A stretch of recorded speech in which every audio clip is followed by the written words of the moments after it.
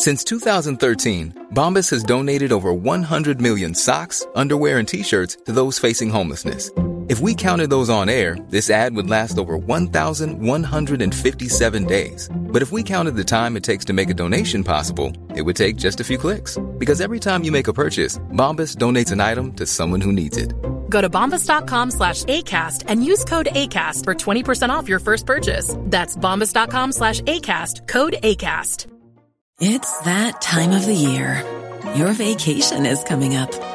You can already hear the beach waves, feel the warm breeze, relax, and think about work. You really, really want it all to work out while you're away. Monday.com gives you and the team that peace of mind. When all work is on one platform and everyone's in sync, things just flow. Wherever you are, tap the banner to go to Monday.com. Many of us have those stubborn pounds that seem impossible to lose, no matter how good we eat or how hard we work out. My solution is PlushCare. PlushCare is a leading telehealth provider with doctors who are there for you day and night to partner with you in your weight loss journey. They can prescribe FDA-approved weight loss medications like Wegovy and Zepbound for those who qualify. Plus, they accept most insurance plans. To get started, visit plushcare.com/weightloss. That's plushcare.com/weightloss.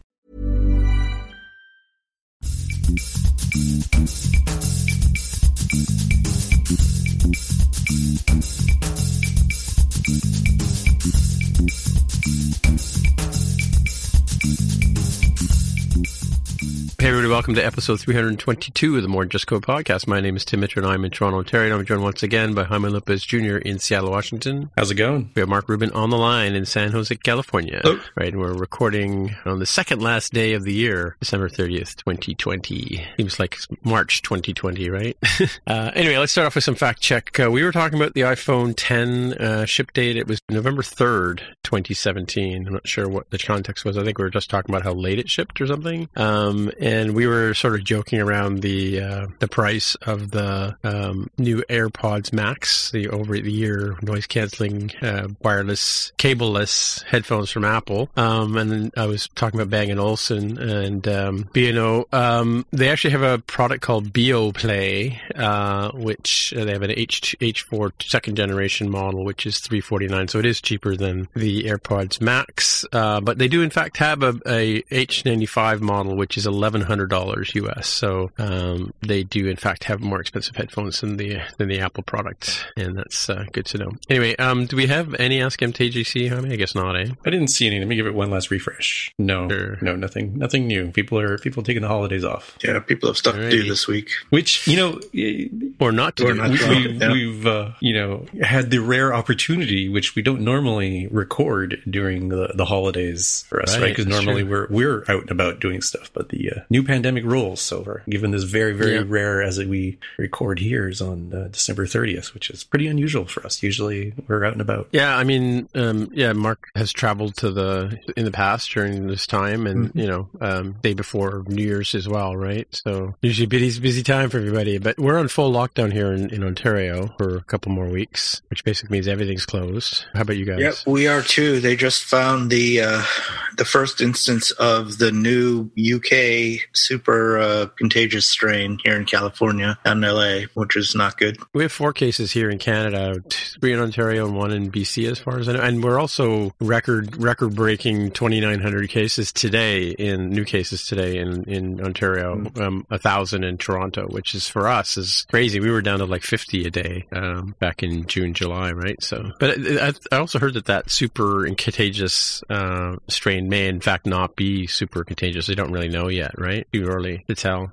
But it's freaking people out, right? Have you guys got the vaccine down there yet? It's here, but I haven't gotten it yet. No. I mean, it's gonna be eons before many of us slowly people get it. But yeah. Yep. But unlike the U.S. and Canada, they're giving it to all the frontline workers first instead of the politicians, right? So well, they're doing that for the most part here too, except for the photo shoots. Anyway, I don't know if you heard that Marianne from Gilligan's Island passed away. I heard about that. It's a shame. I mean, she was 82, but well, that's the target audience, right? Yeah. Anywho, so I think think last show we were talking about this new commission structure for where if you make less than $1 million per year on App Store sales, you can apply to only be charged 15% on that first $1 million. And I applied. I've been approved, and I believe that some developers are claiming they're already starting to see changes in the structure that they're paying to Apple. Right? I can confirm that. I have seen that. Mm-hmm. Now, so you're getting more dollars per thing? Yeah. So it appears, and I haven't done a rigorous study of this, but it appears to me that, for me at least, it only applies so far to sales in the U.S. because I've seen sales from other countries that get the old rate. So okay. Yeah. So again, I haven't been real rigorous. Just did a couple of spot checks, and it looks like that's the case. But it seems like presumably because they're rolling it out early and they're just testing it in certain markets or whatever. So it makes a lot of sense. But for 100% for sure, I have seen today, as a matter of fact, I checked it just before the show. I am seeing 15% off on U.S. sales, which is nice. Right. And people are saying that I think you said last week it was like last time we talked, I should say 21% increase in pay increase, I guess. Is that that's just how the math works out, right? That's the math. If you were getting 70% of sales and now you're getting 85% sales, that's actually a 21% increase in how much you get. Okay. Right. Cool. But it's still 85% on the dollar sort of thing, right? 85% of the sale you're getting. You get 85% of the sale. So when you go from 70% to 85%, that 15% difference is 21% of 70%. Right. Math. Tammy's head just exploded. Well, you know what? I have her book in my pick. I gotta say, there's an awful lot of math in that book. I just, was telling Carol yesterday, I'm like maybe 2 chapters to go to finish it because it's an area I'm interested in. But there's a lot of brain stretching, vector, computational stuff in there. She's, I think she's crying wolf a bit there. Anyway, moving on. So, I mean, in the last 2 weeks since we recorded, there's been a lot of discussion about Apple Car. And so this link I've got here is from a few days ago anyway. Ming-Chi Kuo, our famous, prognosticator. There was rumors that Apple was going to be coming out with a car in a couple of years. He's sort of put a date on it, 2025, maybe later. And then I think even Elon Musk even weighed in on some of the story around this. Have you guys been following this story at all? Yeah, Elon Musk claims that he tried to sell to Apple and Tim Cook said no, which is kind of the opposite of what we heard at the time, that Apple made an offer and Elon said no. So kind of, really? Yeah. Oh, okay. Yeah. We don't, who knows? We'll never know the truth. Right.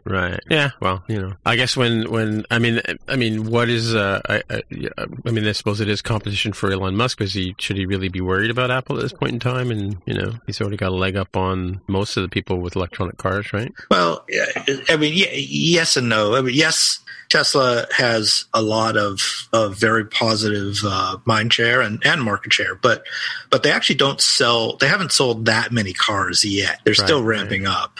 So it's not like they've, taken the market and have a commanding hold on the market. And people are pretty fickle with cars anyway, right? With brands. Do you always buy the same brand car every time? No, right? So it's certainly possible that when something new and fancy comes out that people will jump over. But I think the hardest part from a technology point of view, the hardest part is the battery, right? And Apple's pretty good at batteries, and we know that Tesla is spending a lot of time on battery technology, which they need to do.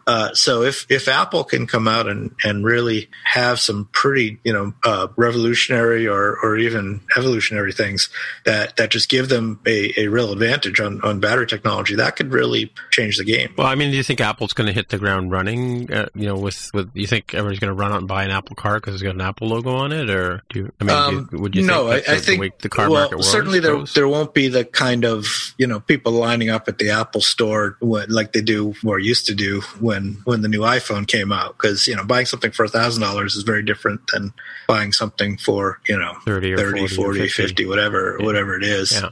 But we'll just have to see what they come up with. And with a car though, you don't need to sell as many, right, to make a pretty good splash from a revenue point of view, at least. Profit, I'm not so sure, but revenue, it's, each one goes a long way. Yeah. Well, I think that, the car market has, been around for a long time. And I think that, like I said, there's a lot of good money to be made selling cars. It seems to be, sure. A lot of people are involved in it, and a lot of people are involved in the resale market. So it's obviously something that has value, right? So, and just to fact check you on live here on the show, my first car was a Honda and my last car was a Honda. What about all the ones in between, though?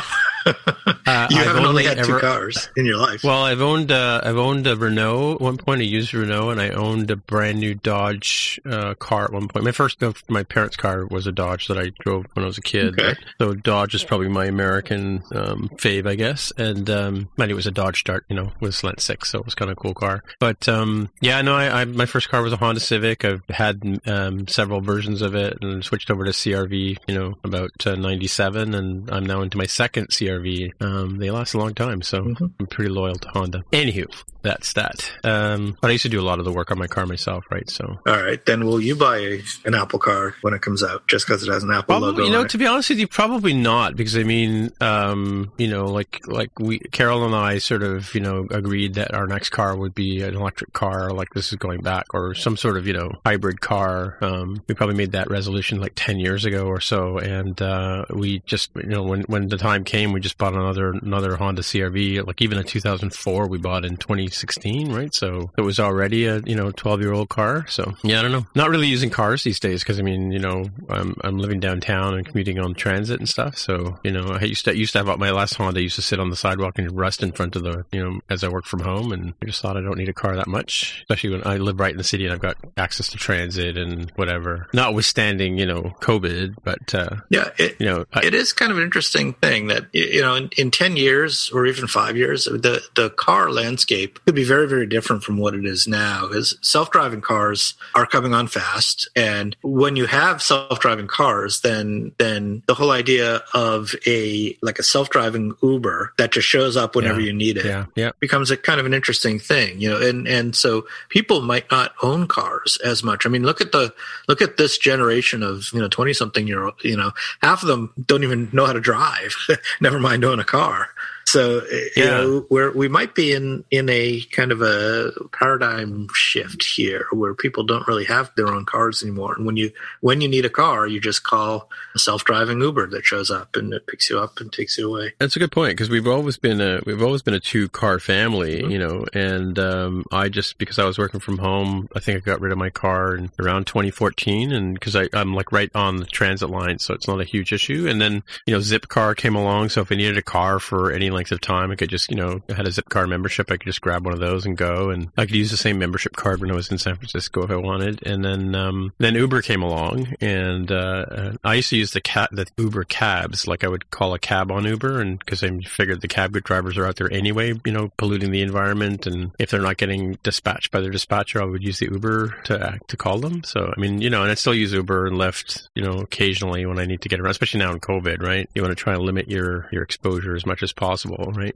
So you do take the Uber or the Lyft, or you drive yourself? Well, today I had to go to do some lab work. I just drove up in my car. Like if I'm going for a quick, rather than get on transit, which I could do because of COVID and concerns and stuff like that, and idiots on the transit system. And our transit system is still a bit overcrowded, even with the restrictions. And there are people who refuse to wear masks and stuff like that. So I just don't want to, risk it. So yeah, I'll just jump in the car and drive over. So I was contrasting taking an Uber versus driving yourself, but you were contrasting taking the public transportation versus taking an Uber or driving yourself. And I guess even taking an Uber from an exposure point of view is better than taking public transport. Yeah, I mean, I did have taken an Uber in COVID times, and basically the car was just basically the guy had like a big, clear vinyl wrap between me and him. Oh, really? That's interesting. Yeah. And the back of the cars are, I don't know what it's like, our Toronto cabs here, they're pretty much like the vinyl seats in the back, and they're pretty utilitarian. I mean, the other thing too is because I work in the major banking building downtown, if I need to grab a cab, I just walk up the door and there's like, 5 or 6 of them sitting there waiting to take you somewhere, right? So, it's not like I'm in the middle of the suburbs or something like that, or out in an industrial area where there's no cars around, right? So for me, it's like, if Apple comes out with a car and they have some sort of like car sharing kind of deal, or like you said, they come Uber or something like they have like they Uber them or whatever, make them available for that sort of purpose, or cabs or whatever. That would be something I would use. So, but I don't know if I wouldn't go and I'm not in the sort of buying mode to spend $50,000-$60,000 on a car right now, right? I just don't need it. So, and I think a lot of people in my neighborhood wouldn't necessarily have cars for that purpose either. Like they might have, like a lot of people in my neighborhood don't own cars, right? Yeah, you do have to wonder what Apple's business plan is, because it is a little hard to see them, especially the way the trends are going. It's a little hard to see them just opening up the Tim's used cars lot down or Tim's Apple car deal. I don't mean Tim Mitra. I mean I'm talking Tim Cook. Tim Cook. Yeah. I know what you mean. Tim's car dealership down on the corner of Stevens Creek Boulevard. People in Silicon Valley know what I'm talking about. But that's a big business with a lot of manual labor. Maybe that's the wrong word, but it's labor intensive. You need a lot of space. It's not the typical kind of business that Apple's in. So I wonder. Well, I suppose they have Apple stores, so that sort of doesn't. Yeah, but they're not building the building like you're saying. Like they're not. Yeah. An Apple store is inside a retail mall, right? It's not, or it's on a city street, and it's not like they're getting. Like you have to have, like you said, you have to have inventory. You have to have cars hanging around. Mind you, that said, I mean, it's probably like that in the Valley too, because like in San Francisco and stuff like that, because we have some car dealers that are downtown, but they're like they have the elevators for the cars, right? And they don't necessarily they don't spread out like a shopping mall kind of parking lot kind of deal, right? So there are dealers downtown that have cars, not necessarily like you can look at them in the showroom, like there's a Porsche dealer and there's a Honda dealer and there's a few other BMW dealers, and they might have one or two models in the showroom, but if you want to take one for a test drive, they go to a local garage, bring one out, and that's the car you try. Yeah, right? And that's how Tesla does it too. So they don't really have Tesla dealerships, I don't think. Right? Yeah. So it would be some way. But where I was going with that is, I wonder if Apple does have something different in mind. Yes, they'll make cars. From a business model point of view, you mean, right? From a business model, yeah. Yes, they'll make cars, but maybe they won't actually sell them to consumers. Maybe it will only be through somewhere like an Uber that you'll have these Apple cars or something like that. It'll only be for fleets of driverless cars or something like that, or something different to distinguish themselves from. Or would they partner with, like, say, a Volkswagen or something like that? Like, would there be a? Because I mean, there's some cars, some dealerships you can go to that have rare cars, like Jaguars and stuff like that. They don't necessarily have a Jaguar dealer, but they'll have a dealer that's like got a number of. Maybe you don't, but cars. Here in Silicon Valley we do. Like just a Jaguar, like that's all. Of course, yeah. Sorry, I forgot who I'm talking to here. Yeah, no. Somebody's got to sell the Lamborghinis to the post-IPO. Well, that's what I'm saying. Like there's a guy in Oakville here. Oakville's like it's connected to the GTA in a sense, but there's a guy there whose buds imports cars, and he's got Mercedes not Mercedes. What are those other ones? The Italian ones: Maserati, Lamborghini, Jaguar, Aston Martin. He'll have like those types of cars on his lot. Mind you, there's a Porsche dealer downtown too, like I said before, and there's like they've got like all the Porsches you could possibly want, right? And they've got like a whole parking lot with new cars sitting in it waiting for you to take them away. Because we do have, you're right, we do have like where I work. I mean, the cars that drive down there in downtown Toronto are all sort of the fancy schmancy, expensive cars, right? Because they're paying through the nose for parking as well, right? But it's interesting. I don't know. I didn't even realize until I just looked it up that Jaguar has an electric car. Oh, really? Yeah. Huh. 2020 Jaguar I-Pace HSE. Yeah, we go to Xavier. My grandson is big into cars, and so we go to the auto show every year here in Toronto. I think this year we didn't go, obviously for COVID, but they have all the car manufacturers come into this big convention center downtown. It's about the size of the McHenry, right? And they do all you can, and just about everybody had some sort of electric vehicle. Like I probably have like on my street. I mean, we had a Tesla show up here about 5 years ago, but I think there's probably about 5 or 6 Teslas within a dog walk around my house, and then I've got some of those Volts and Leaf cars as well. Lots of Prius cars in my neighborhood. So it's not like I'd probably say maybe 5 or 10% of the cars in the neighborhood are already electric or hybrid, right? So yeah, it's not unusual. Anyway, let's move on from cars. But yeah, well, it'd be interesting to see where this goes. But But I'm sure, speaking of which, I'm sure Jaime's just chomping at the bit to talk about the Xbox. So why don't we do that? Well, I mean, more specifically, the sad womp womp. So personal one here. So this is actually an article from The Verge from like November. But I sit here on my desk is a robot white Xbox Series X controller, which is, as of this recording, still not supported by iOS and macOS. So this article had said, hey, maybe 14.3, but no, that didn't come to pass. So I'm still waiting here. It's a bummer because I was hoping to use it with Apple Arcade and Steam, and the devices just don't recognize it as anything other than a Bluetooth thing, and just it just doesn't work. And it blows my mind that this controller could be so different that it doesn't just fit into proper MiFi support, you know? Well, does PlayStation's controller work with iOS devices, right? Don't they? So to be really clear, because folks might be confused, so I'm talking about the very brand new controller that comes out with the new Series X or Series S Xbox, the latest Xbox. I don't know if the same problem exists for the PS5 controller.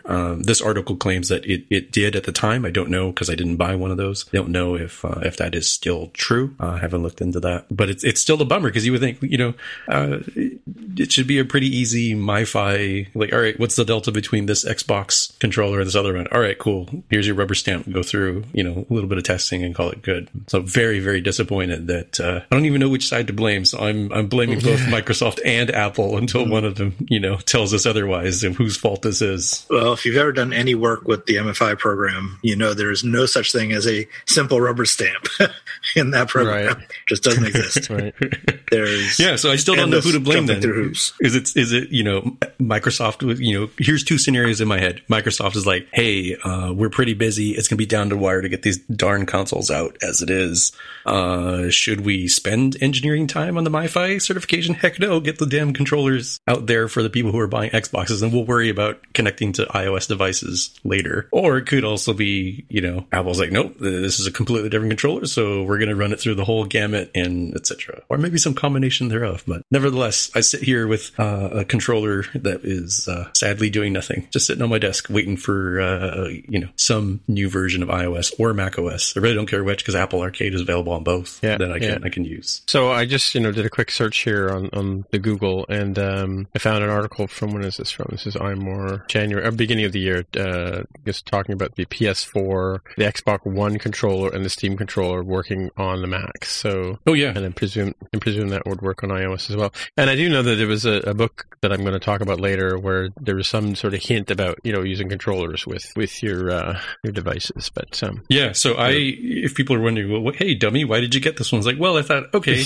how long could it take to get, you know, the thing certified? How long could it take for the iOS update to come? I was like, I'm sure it'll come out. I might as well, if I'm going to buy a controller, I might as well buy from one of the newer consoles, right? One that will continue to be manufactured in case I need to replace it and etc. And I got bitten by the window of time during which this thing is just a plastic brick. Is it a wired or a wireless controller? This is a wireless one. Wireless one, okay. Yeah, Bluetooth connected. But you don't have an Xbox? I do not. I did not buy. Oh, you just bought the controller. I just bought the controller, and that's like a whole episode in and of itself of like, why did you get this one over the PS5? I personally prefer the Xbox controllers over the PlayStation controllers. So I thought, I'll use this. I'll use it with Steam because I've been playing games on Steam for macOS. I've been looking forward to like, you know, the clock is ticking down when I need to start using that free Apple Arcade, promotional trial thing that came with purchasing my iPhone. So, all right, I'll go ahead and turn this on. I'll use the controller. And I was like, oh no, I've made a horrible mistake. My Apple Arcade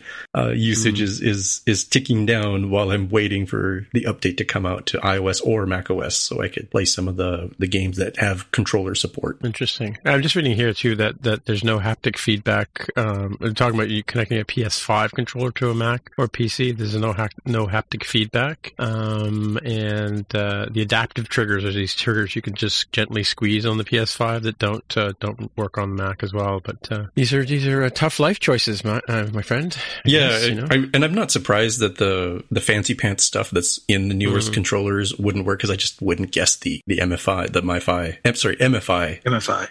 program. It's made for iPhone.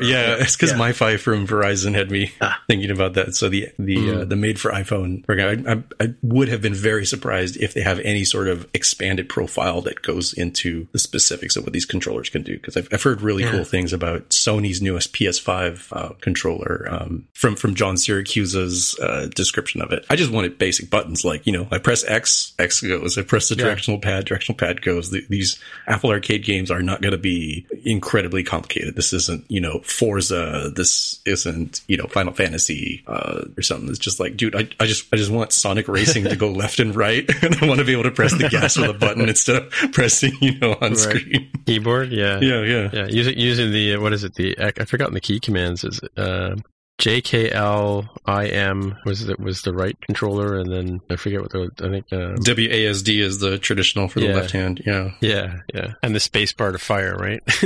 Those were the days, my friend. I thought they were gone, but I guess they're back. What are you going to do? Yeah, I do know that. I do hear, again, I'm not a huge gamer, right? But I do hear about people, and in writing games, a lot of tutorials I read are talking about using controllers with your games and how you write them and stuff like. And Gameplay Kit I believe does add support for these type of controllers as well. But that's a chapter that's not been written yet, I guess, in these books. Anywho, all right. So yeah, since we're at the second last day of the year, we thought we would just take a quick look at the year that's passed. And we've got these links here for inspiration, but we haven't got them in any particular order. So why don't we just pick something from these, and we've already talked about the 15% developer deal, so we can cross that off the list, right? Let's just go through some of the big stories from the year, right? What do you think? Pick one. Talk about it. Okay, I'll go first. What about Apple One? I'm looking forward to using Apple One to finally consolidate my accounts. I'm just waiting till my middle of January. I think I'm going to do it because I think my Apple TV free subscription expires February 1st, I believe. So I'm still paying separately on different Apple IDs for iCloud and for Apple iTunes and Apple Music. Both of my Apple IDs are in the same family, so at least I don't worry about not sharing the same content. But apparently when you sign up for Apple One, you can choose which of the Apple One accounts you have is going to be the main one. And I'm hoping to finally get down to the point where I have one bill from Apple for all of my services. And I'm going with the family version. I'm not going to go with the premier version, right? So I have no need I don't at this point need any fitness stuff. And what's the other thing you get with news? I think it is with you get Apple Arcade. One. Don't you get Arcade? You get TV, music, news. You get fitness. I don't know. I don't have it. With the free right now, since I'm not paying for Apple TV, I'm paying $14-something a month between my iCloud and my Apple Music, right? I believe. Yes, I think I'm paying $4 for iCloud and for the storage, and I'm paying $11 or $12 for Apple Music. And the sad part about it is that, we've always sort of used one Apple ID, Carol and myself. So if Carol's usually out doing shopping and standing in lines waiting to get in grocery stores, she's listening to Apple Music, which means I can't listen to Apple Music at the same time because they only let you listen to one at a time. So I'll get Arcade so I'll get Apple Music, Apple TV Plus, iCloud, and I'll get Apple Arcade as part of that. Although, like I said before, I tried the Arcade, but it really didn't. I mean, that was like when it first came out. I really didn't see any reason to keep it. So so individual is $14.95 a month, and you get Music, TV Plus, Arcade, and iCloud for 50 gigabytes of iCloud. Yeah, I mean, if you use a couple of those, then it totally makes sense because Music is $10 a month itself. iCloud is what, $2 or something like that for 50, or is it $1? I forget. It's cheaper, I think. Yeah, 99. Yeah, so it's okay. So that's $11 just for Music, and iCloud is $11. TV Plus, probably most people still have TV Plus for free, but once they start, if you want to pay for that, that's what, $5 or is that $10? I don't remember anymore. I think it's $4.99 or $5 for either one. Yeah. But that puts you over the top. Or Arcade, same deal. If you use Music and Cloud and one of the other two, then you're saving money. It's worth it. Yeah, I just signed up for the hey, you have a new iPhone, activate Apple Arcade for free here. I was like, all right, cool. And the thing that confused me at first was it showed me on the very next screen is like, hey, like you could actually save money given what we see that you have. And it saw that it had Apple Music, saw that I'm on Apple TV Plus, and it says, all right, and plus iCloud, and you've got the Apple Arcade you're about to activate. And they're quite right that if I literally kept all of those, it would be like $5 cheaper, I think, to go with the one tier. But I'm like, well, thank you, Fancy Pants call to action UI, but I'm going to be dropping that Apple TV Plus relatively soon here, and Apple Arcade would basically just be taking that place. So it really doesn't work until I have both of those in there. And I truly am saving the $5. So are you not going to renew Apple TV Plus, is what I'm hearing? No, well, okay.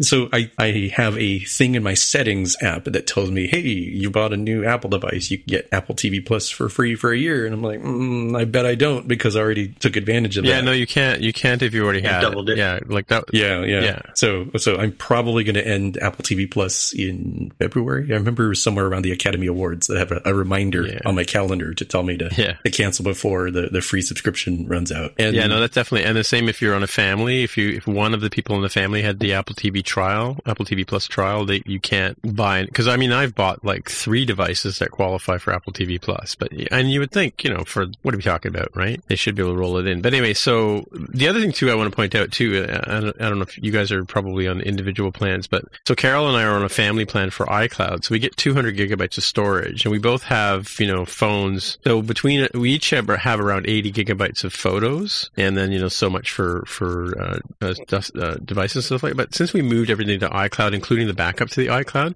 we don't need as large a phone. Like, we're not storing stuff on our phones anymore. It's all up in the iCloud now, right? And we, so pictures come down as you request them, and music and movies come down as you request them.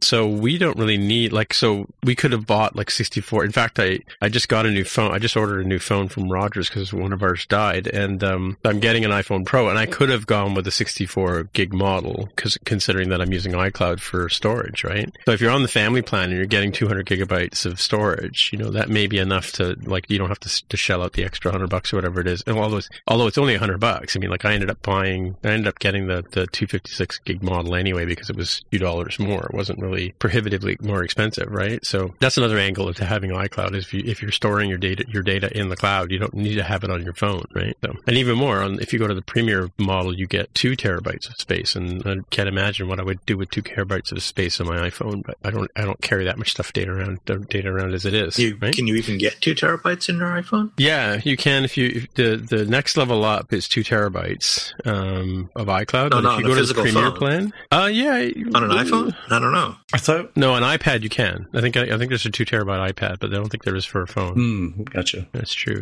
Yeah, that's true.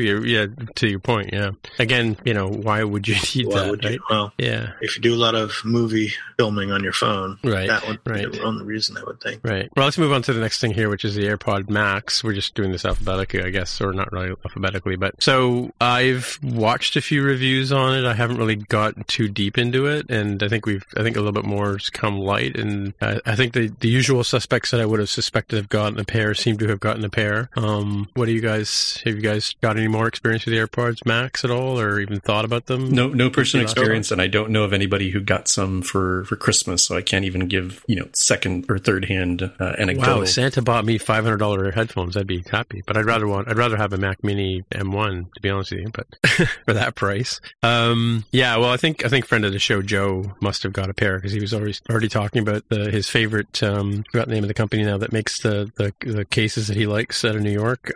They've already made a case for the AirPod Max, which he was espousing about. So on Twitter. Anyway, that's all I know. Yeah, I watched. Is it MKBHD did a couple of really good videos on his impressions of it, and it seems like it's pretty solid. Like, I think he makes it really clear it's not going to be fitting the same job as reference headphones. Like, it's not meant for that. Like, I wanted to slap this in here and get audio production. It's like, well, it's trying to do things to the audio to make it a more enjoyable experience for you if you're listening to music, if you're watching movies. It's not really meant for, I need one-to-one reproduction of what is happening here, listening to myself, for the output that comes out as I give the input into the mic, sort of thing, right? It's definitely not meant for that. It does sound like they're pretty good, that they compete pretty well. There is, of course, the Apple premium that you're paying for there, but other than the bananas case that it comes with, it seems like it's pretty solid from my understanding of his reviews. Bananas case. Waterfield Designs is the name of the company that, and there's an article here from 9 to 5 Mac about them from a few days ago, from Christmas Day actually. They've got nice sort of suede and leather leather and nylon-y kind of canvasy looking stuff that fits the headphones, and the bananas case will also fit inside. So I described it. So that's the people who are making the case for it. If you're looking for such a thing to put around your head. I just wondered if anybody had seen it. I saw a pair that you can get a pair that somebody will have them dipped in gold already for you, right? So if you want your gold-plated, I think they were expensive. They weren't cheap. Hey, whatever happened with that Apple Watch edition that you were thinking of picking up? The guy never did confirm that it in fact was a legit edition, and because I asked him for the serial number, and I would, think then I could check it and do a lookup on it, right? And from the pictures I looked at, looking at some of the writing on the bottom, it looked like a stainless steel bone or watch that had been coated in gold. So I don't think it was a legit Apple edition OG watch, right? Anyway, another big story this year was the Epic lawsuit. I don't know where we've landed on that, other than this 15% discount that we're all getting, but I guess Epic's not getting, right? Epic is not getting. Because they clearly make more than $1 million per year, right? Yeah, and the lawsuit still continues. I don't think there's been news. These things don't move very fast. I'm sure they're in discovery phase and etc. But what was it? We called it on the other episode, the lead pipe to the knees, to the kneecaps. It definitely helped because Apple's position, at least, because you don't hear as many people backing Epic on this. It was like, so they're not helping the little guy, and now it's just two giants fighting over their share of the money, which is a lot less interesting to the common person. Yeah. I wish I had half of their problems, or maybe I don't wish I'd had half of their problems at all. Somebody just posted a picture of the Ramones, and it says 2020, 24 hours to go. 24 hours to go, yeah. 2020, 24 hours to go, yeah. Tom Morello from Rage Against the Machine. That's pretty good. He's going to get a like from me for that one. So, I just watched, I went back and watched the platform. I watched the 18-minute version of the WWDC keynote to see what was new and exciting in there. And then I watched the platform State of the Union again, at, double speed, so I could sort of whip through it before we got into the show here. And I don't know if you guys remember or not, but they talked for about an hour of, at least half of the show was just about the M1 or Apple Silicon. Oh, yeah. It was the big story, without a doubt. Mm-hmm. Yeah. And I remember us thinking at the time, or wondering at the time, did they do that because it really was such a big deal in their minds, or was it because they didn't have as much to talk about because people had been out for so long because of COVID? And clearly, the Apple Silicon stuff had been in the works for a long time, so it wasn't affected much by the virus. Whereas other stuff that was on a shorter time scale just might not have been ready. They might have had to push it out and not release it. So it's hard to say. Yeah, but for sure that was hugely dominant in what they talked about at WWDC, kind of surprisingly. Yeah, and now that people have got them, I'm seeing all kinds of reports on wonderful speed and stuff like that, and quick build times and things like that. So it's not been a flop in any sense. I've not heard any bad press or any bad reports from people online about it. Have you guys heard anything? Yeah, there were one or two little glitchy things that I heard about that every once in a while you'd hear about someone had some issue. I don't know. Some of them were getting bricked in some update or something like that. But, that happens all the time anyway. So I don't know that we can say it's specifically about the M1. But yeah, from all reports, the performance is just as amazing as promised. It really is amazing. Right. Yeah. I mean, looking forward to getting one myself. I'm sort of surprised you don't have one yet, Tim. Oh, I do have the developer kit version, but it sort of sits under my desk, and I forget it's there half the time, to be honest with you. But yeah, I think I'm probably going to pick one up. I'm just waiting to see what happens in the new year with if there's going to be any sort of announcement around the Pro versions, right? The MacBook Pro versions. But yeah, I might pick up a small Air or something like that at some point. But I'm just debating on, just putting together some money and collecting my, gift cards from my Apple gift cards from Christmas and things like that, to cover some of the costs. But yeah, at some point, pretty sure I'll get one. All right. For me, another big news thing was the idea that you could build a SwiftUI app by getting rid of the app delegate. They basically made the ability to have a SwiftUI based app be a first class citizen, which is kind of cool. So it means that you can quickly build an app and it's basically using the same sort of mostly MVVM model that Apple sort of adopted with SwiftUI, and rolling Combine into it makes it super cool for sort of reactive programming. So So I started using some Swift UI inside of some of my Swift apps, as well as I think I mentioned to you guys I have an app that's written in Objective-C, has had some Swift added to it, and I'm writing an app, an applet in Swift UI for it, right? So kind of a three-headed monster, right? And it's been pretty smooth developing that, right? Yeah. So this didn't really surprise you, though, that they had this new Swift UI apps, right? Because it was kind of a natural evolution. No, I mean it was good that they did. I mean, it would seem to me like Swift UI was going to be dependent on, like, when Swift first came along 5 years ago, we still were carrying along a lot of Objective-C, right? Mm-hmm. At first, right? There was a lot of the frameworks were still in Objective-C, and you had to have the @objc handler and stuff like that in your Swift, if you were calling methods that had to be looked at by Objective-C. But I don't know. I just thought the app delegate was going to sort of be the main function that's in there would be the sort of the starting point for most apps, right? And I think this is just what they've done here is they've taken Swift UI and they've abstracted that away to make that something you can do. I didn't think that I hadn't really thought that they could or would or did, so I was actually delighted when they did do that, right? So personally, I guess I was surprised. Yeah, to me, I mean, it was sort of it was inevitable that it was coming, because the way that the first generation worked was such a UI kit approach with the UI hosted controller, and you still needed a UI window and all that, right? It was still built on top of UI kit. So to me, it was just that was the next logical step, is if they're trying to phase out UI kit, which I'm still not 100% sure they are, but in the Swift UI silo of Apple, they are.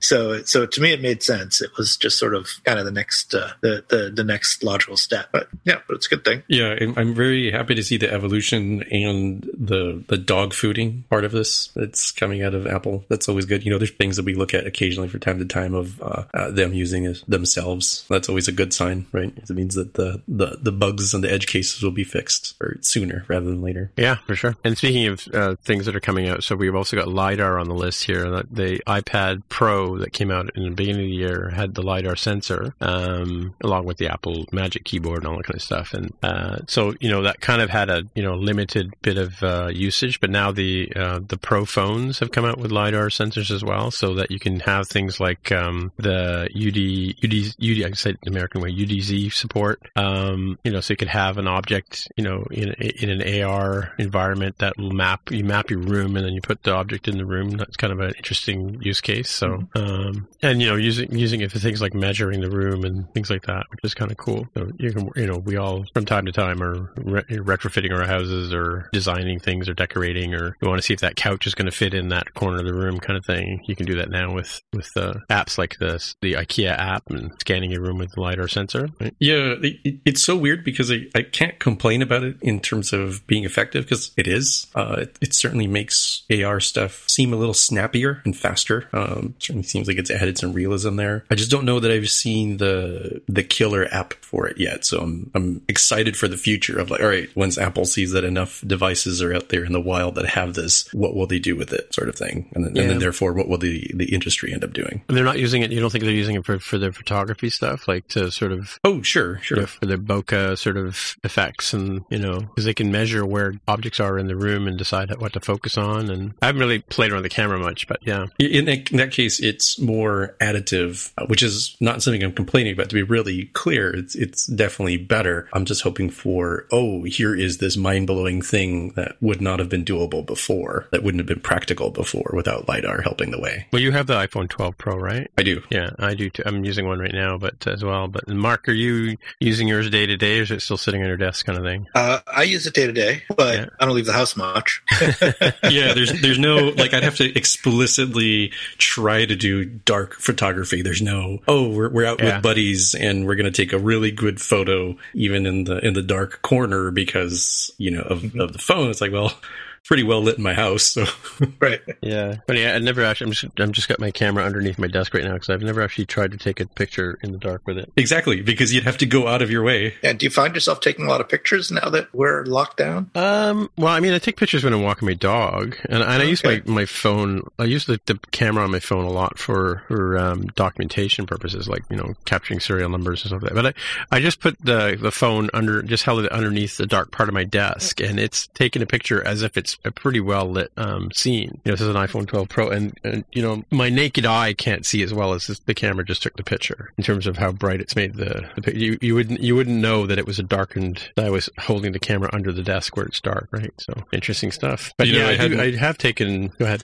Oh, sorry. I was going to say, to Mark's point, I just looked at my Photos app, little photo stream, and 2020's just before you reach 2019 is really quick and fast to get to. Yeah. And then you go through 2020 and it takes forever. 2019 takes forever. 2018 takes forever to get to 2017. So yeah, I've definitely taken far fewer photos this year than compared to years past. Really? Oh, no. They'd all be the same. I mean, maybe you are better at taking photos of your dog or the interesting surrounding areas that you take your dog to. I take my dog on roughly the same trips that after 3-4 times of that, I wouldn't have any new angles. Yeah, I suppose it's true. I mean, I do use my camera a lot, but then, we were working on the house. I took pictures of parts of the house, and I've got pictures of people coming to visit me on the front lawn and, that kind of stuff. Right. And I went to the liquor store the other day and wanted to show Carol what different ciders they have there. So I take a picture of the ciders, kind of thing. Right. So, but you're right. I to be honest with you, I haven't really been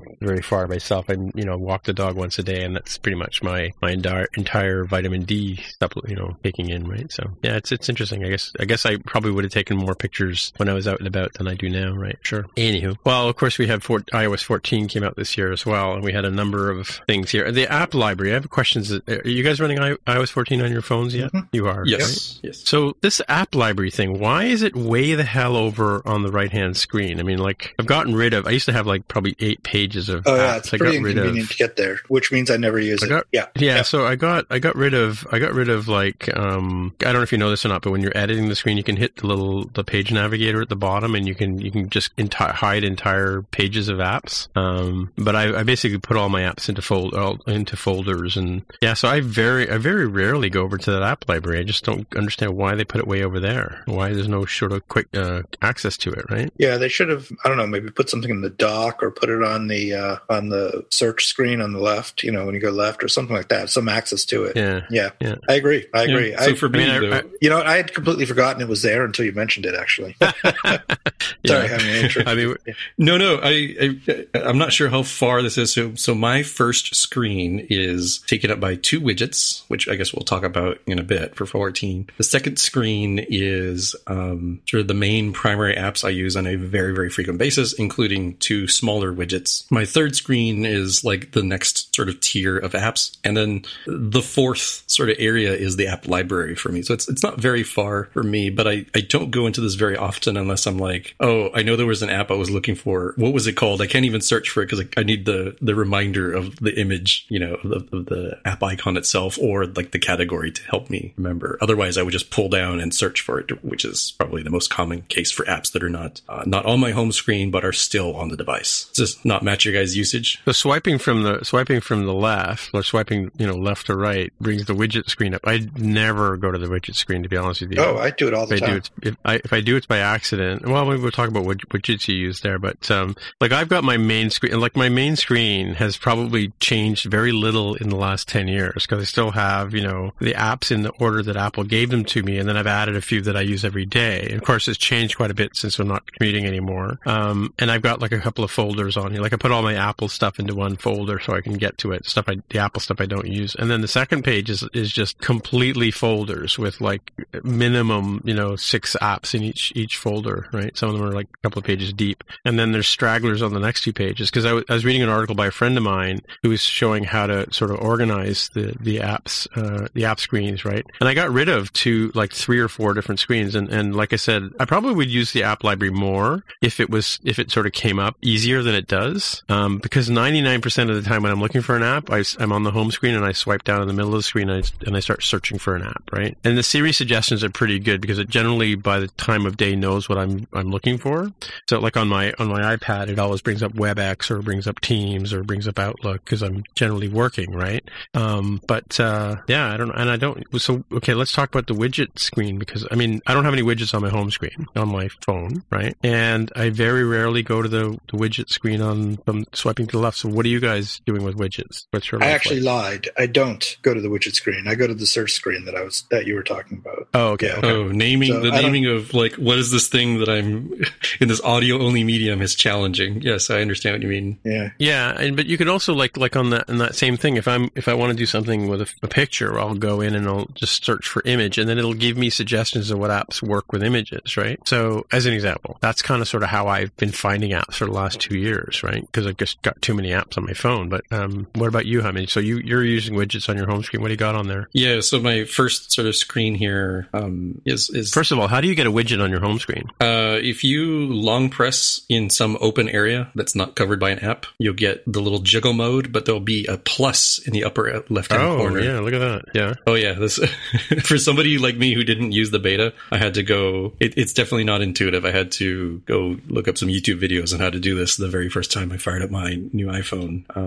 So my first two widgets, I have the large view of the weather app, which gives me, the 5-day forecast, current conditions, and then, whether the next few hours look like. And then a smaller, but still pretty large, I think it's the two side by side. Cause, these use up like little bricks, right? So like the large one is 4 sort of widget bricks, standard widget units size for the weather app. And then the calendar for Google Calendar is the one that I have as a 2-up, because that's what will fit underneath. So that shows me, like, as soon as I wake up, what does my day look like? I'm looking for weather for walking the dog, and how many different kinds of rain are we going to get today in the Seattle area? And then the calendar for what meetings do I have going on today? That makes sense. My second screen is the other screen that has two smaller widgets. It's the two smallest widget sizes that you can get, which is, you're visualizing, it's roughly the size of what 4 app icons would take. I have one app called Sticky Widgets, which is basically like a Post-it note on your screen. So I use that for, here is the thing I need to remind myself to do. It's kind of near term, but not something that I would have a reminder for that needs very specific timing. That's kind of more like the Post-it notes you would put on your refrigerator, if that makes sense.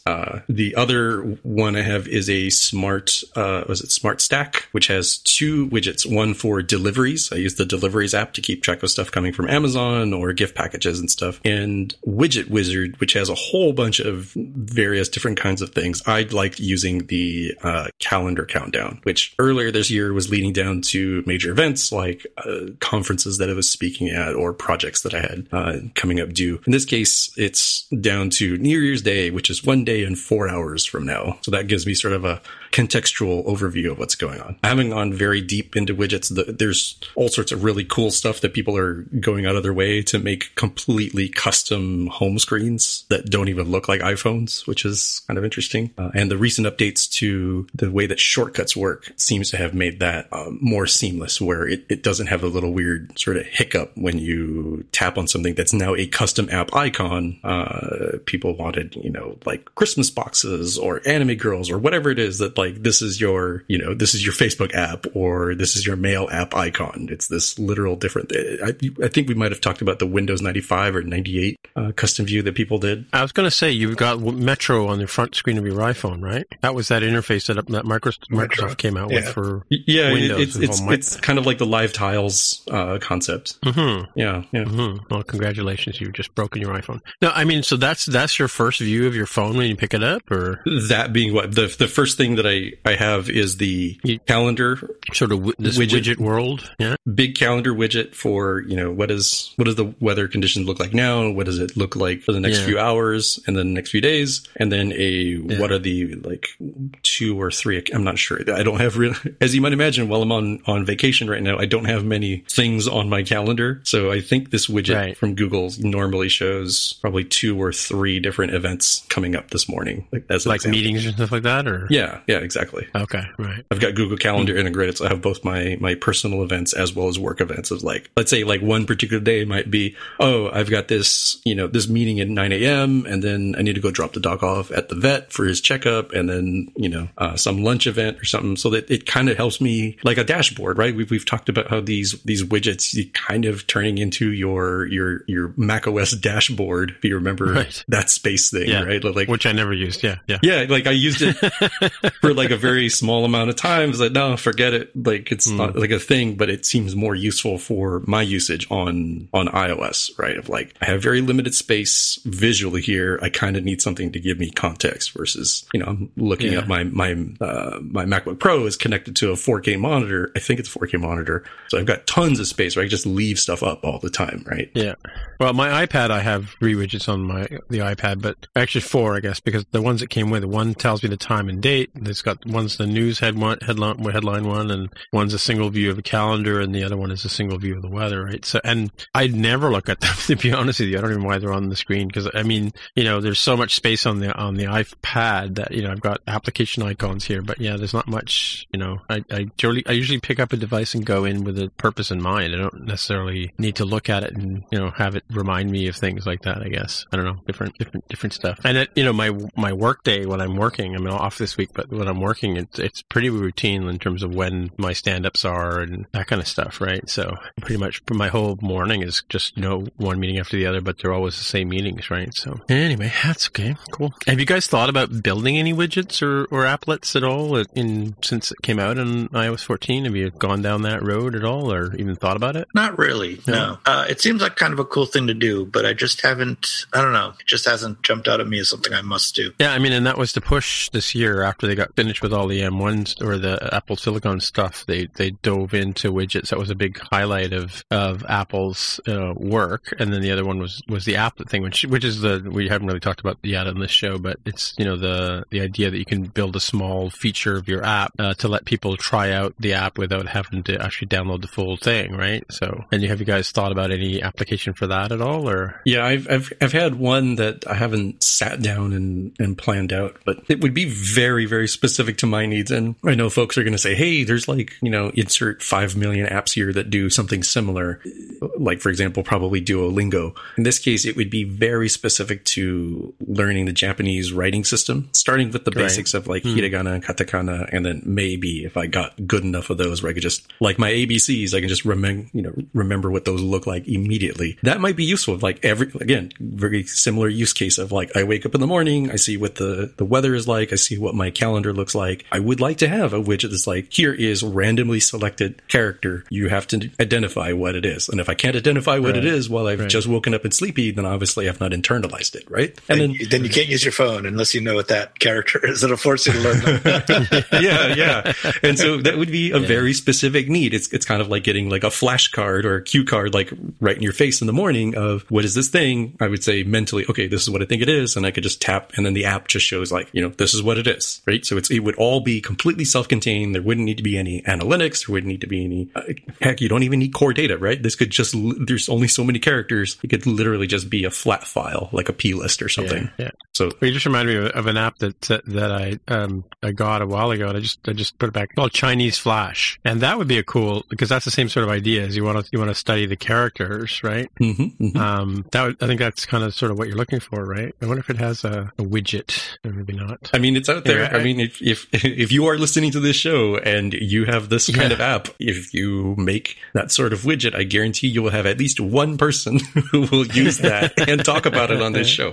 Free promotion for you. I guarantee you. Just hit us up, #AskMTJC on Twitter. Yeah, see, that would be a perfect opportunity for these Chinese Flash guys to. I'm just scrolling through my widgets. No, they don't have it. But that would be a good application right there, right? Because that's the same sort of idea. It's like if you're interested in learning Chinese, that's why I grabbed the app. It was not that I was interested in how the app works, right? But the idea behind learning a new language would be kind of a cool sort of here's the word of the day kind of thing. Even if you want to learn English, right? Because there's the whole word of the day thing that people have done in their lives, right? Yeah, I actually think that would have been a very useful thing too. When I tried to learn Mandarin Chinese a few years back, and I got okay at the spoken part, but never got anywhere with the characters. It's just too many characters, not enough time to memorize them all. You can't get anywhere with knowing 10 characters. You need hundreds of characters. So I never got anywhere with it. But that might have been a useful thing. Well, even if you're learning like another Latin language too, like French or Spanish or something, Portuguese, whatever, right? Cool. Another thing I've got here on the list here is picture-in-picture video on the iPhone. Have you guys ever found any use for that? I've never even used it. No. I haven't. I've accidentally triggered it, and I'm not even sure what. It's probably like Vimeo or something, possibly. Yeah, YouTube maybe. Yeah. Well, if I'm using YouTube, I'm probably using the app and not the web version, not the Safari version. Yeah. So I think you're right that I might have done it from Safari, because I don't think Google is able to prevent them from doing that. But but I am a moocher and I don't pay for YouTube. And I don't have YouTube Premium, YouTube Rabbit, or anything like that. And they do not let you do that in the app itself. Oh, really? Yeah. Okay. Yeah. So in the iPad app, you can get picture-in-picture on YouTube. Yeah. If I'm watching a video and I want to see other things, like I want to go back to the main menu, I've got a video. I just did it right now. You just pull down from the top of the screen and it goes into the lower right-hand corner, and it can continue to play while you scroll through the rest of your feed and your library and all. Oh yeah, so that's within the app though. You couldn't like go over to Twitter. Oh, but if I leave the app, you mean it doesn't? Because you're talking about the picture-in-picture that lets you like go to your home screen and continue to watch a video, right? Yeah, I think that means like if you're watching Apple TV or something like that. Let me call up Apple TV here. Oh, that might have been what I did it with then. Yeah. Okay. Yeah. So if I'm watching Wonder Woman or something like that, which here, let's hit play. So during the pandemic, I don't watch a whole lot of video on my phone or even my iPad. It's mostly on my TV because I'm home, right? Yeah. Okay. I'm just going. Oh, it went away. Where'd you go? I tried. Anyway, I'm calling this Siri Mini, but I don't know if you've noticed or not. But on your phone, when your phone rings, you don't get the full screen blocked by the phone anymore. It's now just like a little toast image or a banner image at the top of the screen. And the same with Siri. When you invoke Siri, you don't get the whole screen taken over by Siri. You just get the little bobble in the bottom, right? What do you guys think about that sort of idea? Sort of like not taking over our phones and devices with these other outside experiences like Siri and phone calls and stuff. No comments? It's a nice quality of life thing.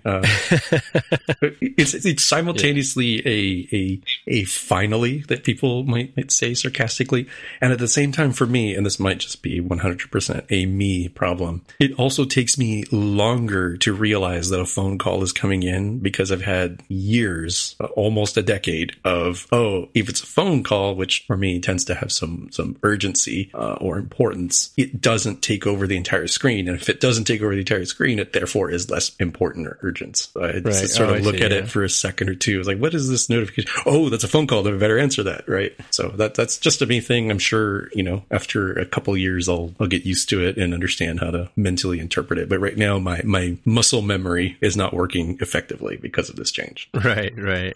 Cool. By the way, I did manage to get the picture-in-picture working. I'm now looking. I've got Wonder Woman playing on one screen, and then I've got the Safari on another overlaid. Wait, so that means it's coming out of like the Oh, wait, you're not using HBO Max. This is through Apple TV. I had to pay $30 to watch this movie. Sorry, I forgot about that. You're watching it as many times as you can. iTunes. Exactly. I'm just going to let it play for like the next 24 hours. Right. Anyway, yeah, cool. And the last thing I have here is the BMW dongle that you can get for your new iPhone as well. Remember that one from the WWDC? You can start your car with the phone. Was that the one? Yeah. I think that was when Jaime's comment at the time was it was like the most expensive dongle you can get for your iPhone. Yeah, it easily outclasses the previous contender, which I think. Oh wait, for your iPhone in particular. Well, it's a stand for your Pro display, right? Yeah, that's not for the iPhone, but I guess most expensive dongle you could buy was definitely the $1,000 aluminium stand. Yeah. So I do not own a BMW, much less the newest one. So I do not have the capability of trying that out. Does anybody on the panel have friends or family that have let you try this out? No. So is it just you could unlock your car and start your car with your phone? Is that the idea? Or your watch, I guess? Yeah, and I remember that I think BMWs had the charging pad in there as well. So it was effectively replacing the key fob that you would have. That, again, in a lot of modern cars, you don't actually insert into any keyhole or turn on any starter. It's like you push a button because the key fob is in your pocket inside the car. Cool. All right, and then the iPad OS, a couple of new things we had come out was Sidebar. I don't know if you guys have played around any apps that use Sidebar. I've actually played around with it quite a bit from a development point of view. It's pretty cool, actually. It's not perfect. There's some weirdness to it. Like you can't ever hide the middle one if you have the first one show. Oh, really? Yeah. It's a little bit weird. It's not completely intuitive, but it's kind of a cool thing. It works well. Works nicely. So does that work with the split view controller, or it is part? It is the split view controller. When you init a split view controller, you give it a type. Is it double column or triple column? Oh, okay, right. Yeah, because I have my split view controller app here. clear that I haven't added any sort of sidebar support. Yeah. I don't know what I would do to do that. Well, right? so by default, you have it, I think, right? If you, it's a double column, I believe. Yeah. If you just have an old yeah, so one. I've got the main detailed. We've got the detailed view, and I've got the main view here in this app, right? I know the Apple Mail app has it now, right? Because you can go. Where's my mail? Yeah. App? You can go. You can pull all the mailboxes out as well as have the main one. I mean, it's a nice thing. It's not as big of a deal as Apple made it out to be, as usual. Okay. But it's cool. Yeah. And I guess you guys don't have Apple Pencils. I have an Apple Pencil. So you haven't tried. I do have an you Apple tried Pencil. Scribble? I've tried Scribble. Yeah, Scribble? Actually, Scribble works great. Scribble worked great. Yeah. Have you used it a lot, or just in filling in forms and stuff like that, or filling out web forms and things? I got to be honest, I've mainly used it just in testing it out and trying it out. I haven't really used it much in for real. There's just not that many times where I have a need for that, I guess. Yeah. I mean, the only reason I use my pencil is when I'm working in Photoshop or something like that, right? I don't really use it. I use it more as a graphics tablet as opposed to writing with it. I mean, I'd love to be able to write on my thing, but I mean, since I've got this magic keyboard, I mean, the iPad pretty much stays connected to the keyboard all day long kind of thing, and I very rarely take it off and use it as an iPad per se, right? Actually, one thing I do use the pencil for quite a bit is making sketches in notes and then sending them. That's actually quite a useful thing. Yeah, so that's not new capability for me, like the Scribble y'all were talking about, but I do, as not an artist, predominantly use my pencil as a whiteboard marker for my iPad. I'm just going to grab my pencil here. Like, if you start drawing a square, does it fix your squares? No, it became an N. It does. You can set it to. It doesn't automatically. Right. I think. Yeah, because I think that with that app that I had, Paper used to do that, right? You had this sort of smart pencil. Yeah, it would recognize if you were trying to make a triangle, a square, or a circle and make them perfect for you if you got reasonably close to identifying what it was. Try Scribble, it says. But it's not doing that. Maybe it doesn't. Scan. I don't use it for scanning at all. My notes. Yeah, or no. Yeah, I'm just badly drawing things here on the screen and not fixing them. I hadn't thought about that. You know, as somebody who hasn't worked in a physical office in quite some time, I hadn't thought about all of these different OCR type capabilities that iOS and I guess places like Dropbox are trying to push, how they would work for, like, okay, imagine you're in an office, you have done a whole bunch of whiteboard stuff with your crew. Normally it's like, okay, well, let's take a take a photo and then send that image, put it in a document or put it in Slack or email or something to share. I've never actually tried using the, scan this item sort of stuff for that, but it probably would work pretty good because they'll often do optical character recognition. They'll often do de-skewing and cleaning up of stuff, and boggles the mind that I haven't thought to do it. Maybe because the last time we worked in an office, all this stuff wasn't as practical and easy as it is now. Yeah. Well, I got to say, I'm pretty impressive. While you guys were talking, I just wrote a couple of notes here in Scribble, and the handwriting recognition has come a long way since my Newton, or even since my Apple Pencil experience, or my Paper by 53 experience, right? So, and Nemo was another app we tried out before. It's pretty good. Actually, give it more of a try. All right. I guess the next subject we have here on our year in review is tracking. The privacy stuff that Apple's been doing. Have you guys seen any? I've seen people online talk about seeing their privacy comments or privacy statements in the App Store, but I have not seen any for my apps. Have you guys seen any of those privacy things that Apple said we would get? So I got an announcement saying it was now turned on my phone, but I haven't gotten any notifications yet, which I think is good. So well, that was the question I had. So how do you know it's on or off? I guess that's the part I wasn't sure about in the settings, right? This is in the privacy settings, right? In your phone? I may not have that turned on unless it's on by default. Tracking. Okay, here it is. Here. So it's allow apps to request to track. I'm not sure. Allow apps to ask permission to track you.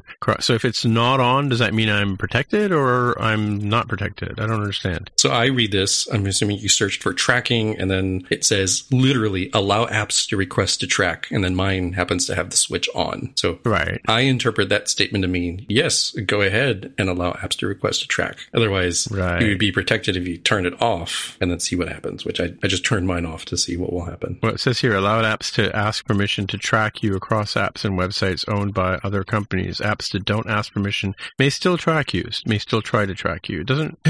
Apple requires app developers to ask for permission before they track you on your device or whatever. I guess, I interpret it as they have to ask me to... This is similar to share your crash information with the developer, right?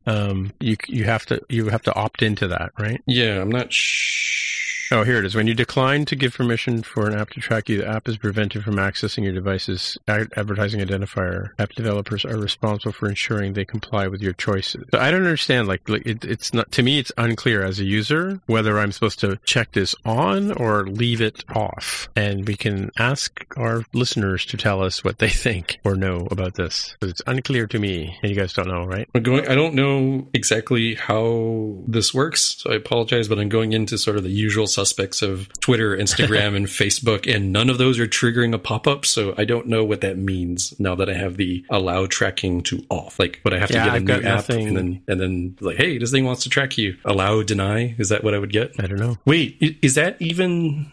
There was a delay on that being enforced, right? It was December 8th was the deadline, apparently. But is that for like new versions of apps? Is it new apps? Like there's usually like different tiers of that, right? Yeah. Because I have seen the privacy nutrition labels in the App Store. No, I haven't seen those either. That's what I was asking about. Oh, really? Right? So, okay. So like I just opened up the App Store, I hit games, Doodle Jump 2 is the first thing I see. I scroll all the way down and there is data used to track you. The following data may be used to track you across apps and websites owned by other companies. Data not linked to you. I see those as information in the App Store itself, but I'm not seeing I've not seen any of the pop-ups sort of thing. That's what you were talking about, Tim? I thought you were talking about the COVID tracking stuff. No. The contact tracing, where if you've been near someone who has it. No, okay. that. That's why I was saying I think it's a good thing that I never got any. Yeah. I didn't question it because it was, to me, is a good statement even for the advertising tracking, which is what we're talking about here. But yes, so Washington State, maybe like a month ago, I think finally got into the COVID tracing stuff. So I was finally able to turn that on. And I'm also happy that I've not gotten any notifications. And I also have very rarely gone out. So that's kind of not surprised. Yeah. What was the name of the app that you said you saw the notification? Doodle Jump 2? Or Jump 2. Okay, here we go. I'll go to that one. And it's not to pick on them. I mean, I could choose, let's see, board game night, Monopoly. All right, let's see where it shows the App Store. Yeah, see, I'm not getting I don't get the nutrition label on this one. If you scroll all the way, for me, I'm looking at, what am I looking at? Monopoly is what I'm looking at. It has ratings and reviews, what's new, in-app purchases, and then app privacy is a new section before information like, who's the seller, what's the size in megabytes, what's the category and stuff. You're not seeing those? No. Interesting. I see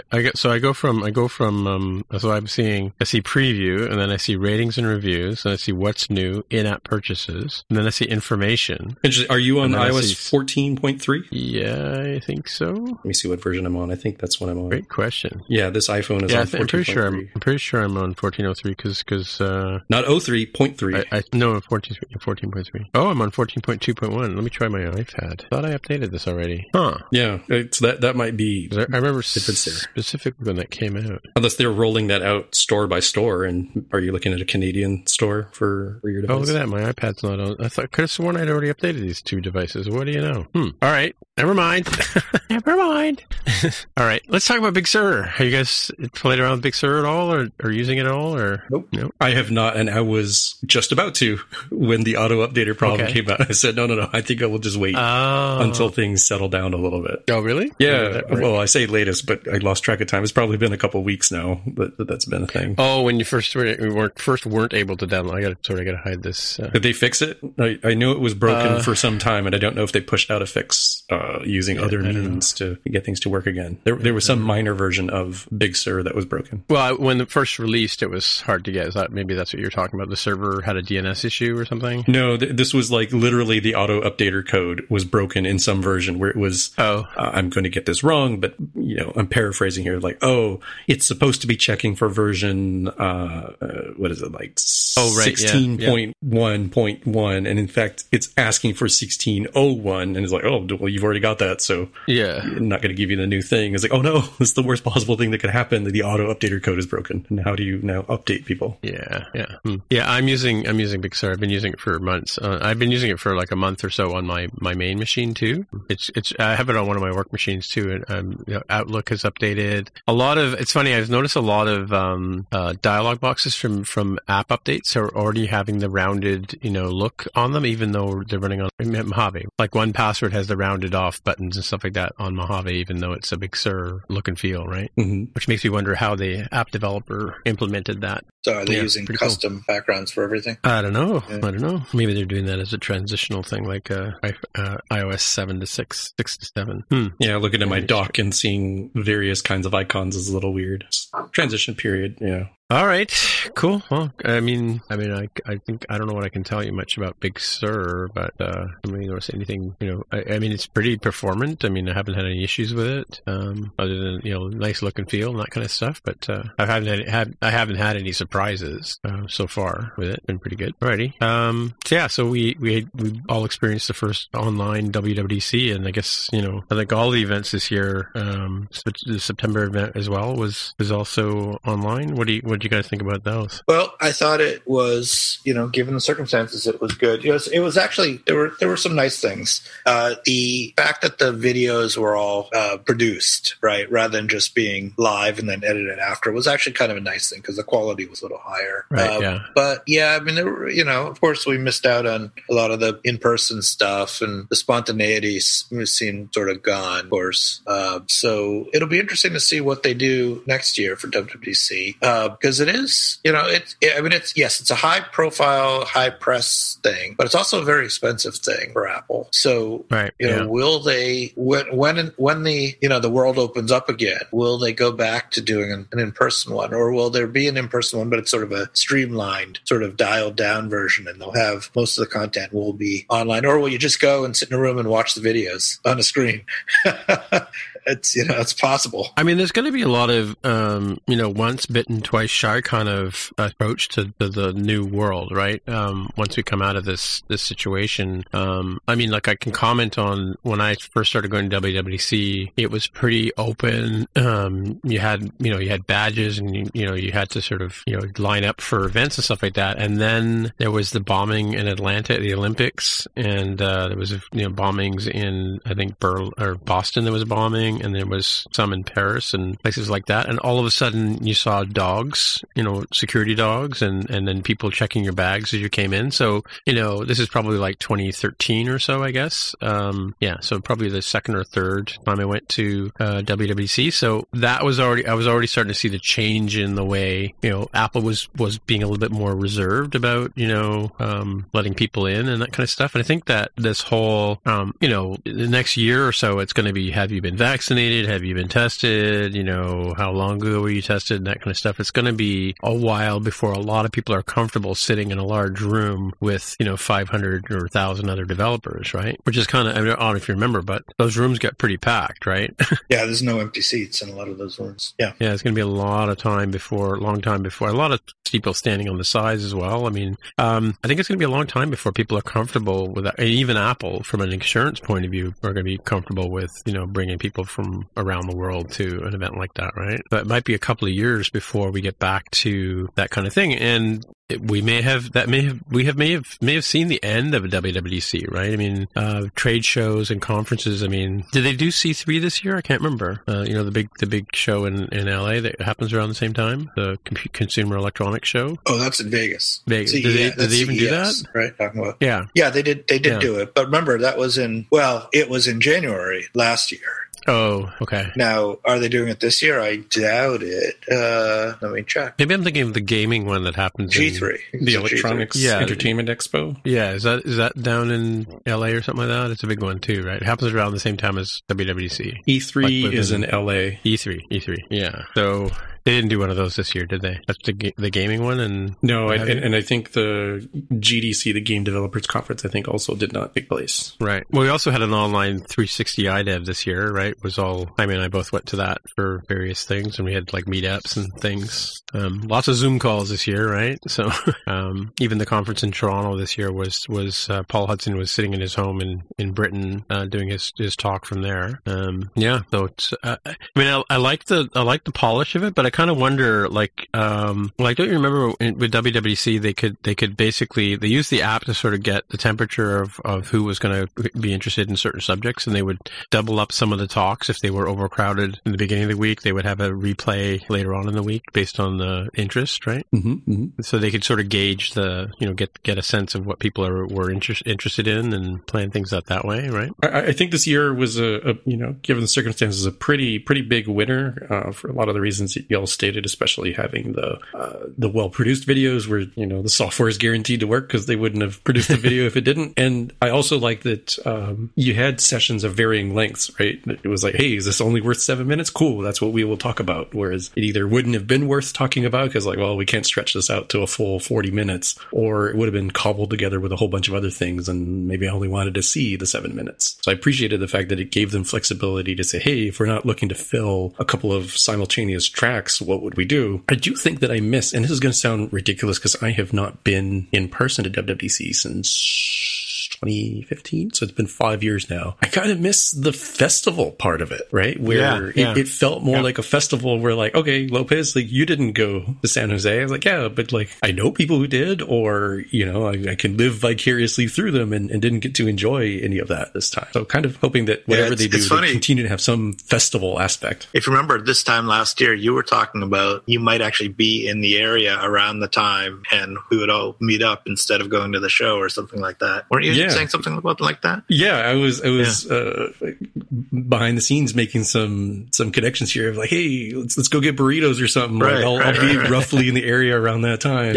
And it didn't work out that year. This year. Yeah, the other thing that from the meeting up point of view is, I mean, there's been a few through the year. There's been a few meetups. So like Release Notes did a sort of a happy hour kind of thing where they had 60 people join a call, and then they used the Zoom breakout room to break into like groups of 9 at a time, right? And I know that there has been a couple of conferences where they had sort of a coffee call kind of thing recently. 360i we did the Stump the Experts thing Stump 360, where we do the trivia contest there, and you have the speakers versus the audience sort of thing, and that's a lot of fun. And I think they could have done something like that at WWDC too. That was kind of missing this year. Like they usually have like the women's meetup, women developer meetup. They usually have like-minded meetups, and they also have the engineering rooms. Like they did have the engineering sessions where I think one of our listeners on our Slack channel booked a meeting to go to one of those. None of us did, right? But I didn't know they didn't have those specialty ones, and you just weren't invited. That could be. It could be. But that's what I'm saying. Like, why did they could have? I suppose they could have had something like that. Like, I don't know if that's sort of done by champions of those kind of causes, right? So I wonder what the attendance was from the WWDC Live sort of perspective for them, right? Because essentially it was kind of like Netflix. They pushed out a day's worth of videos, and you could watch them in any order you wanted. I mean, we did watch parties ourselves. Like we got together we had to open up our Zoom channel and invited some friends of the show and some colleagues and stuff like that, and we sat and watched things together and chatted back and forth as like we would agree on which session to watch together, and we would all simultaneously push the start button and go through as if we were sitting in the room, and we would comment back and forth on Slack with each other about what we were seeing. And I think we even had our microphones were hot, so we could actually talk to each other while the movie was going on or the video was playing. So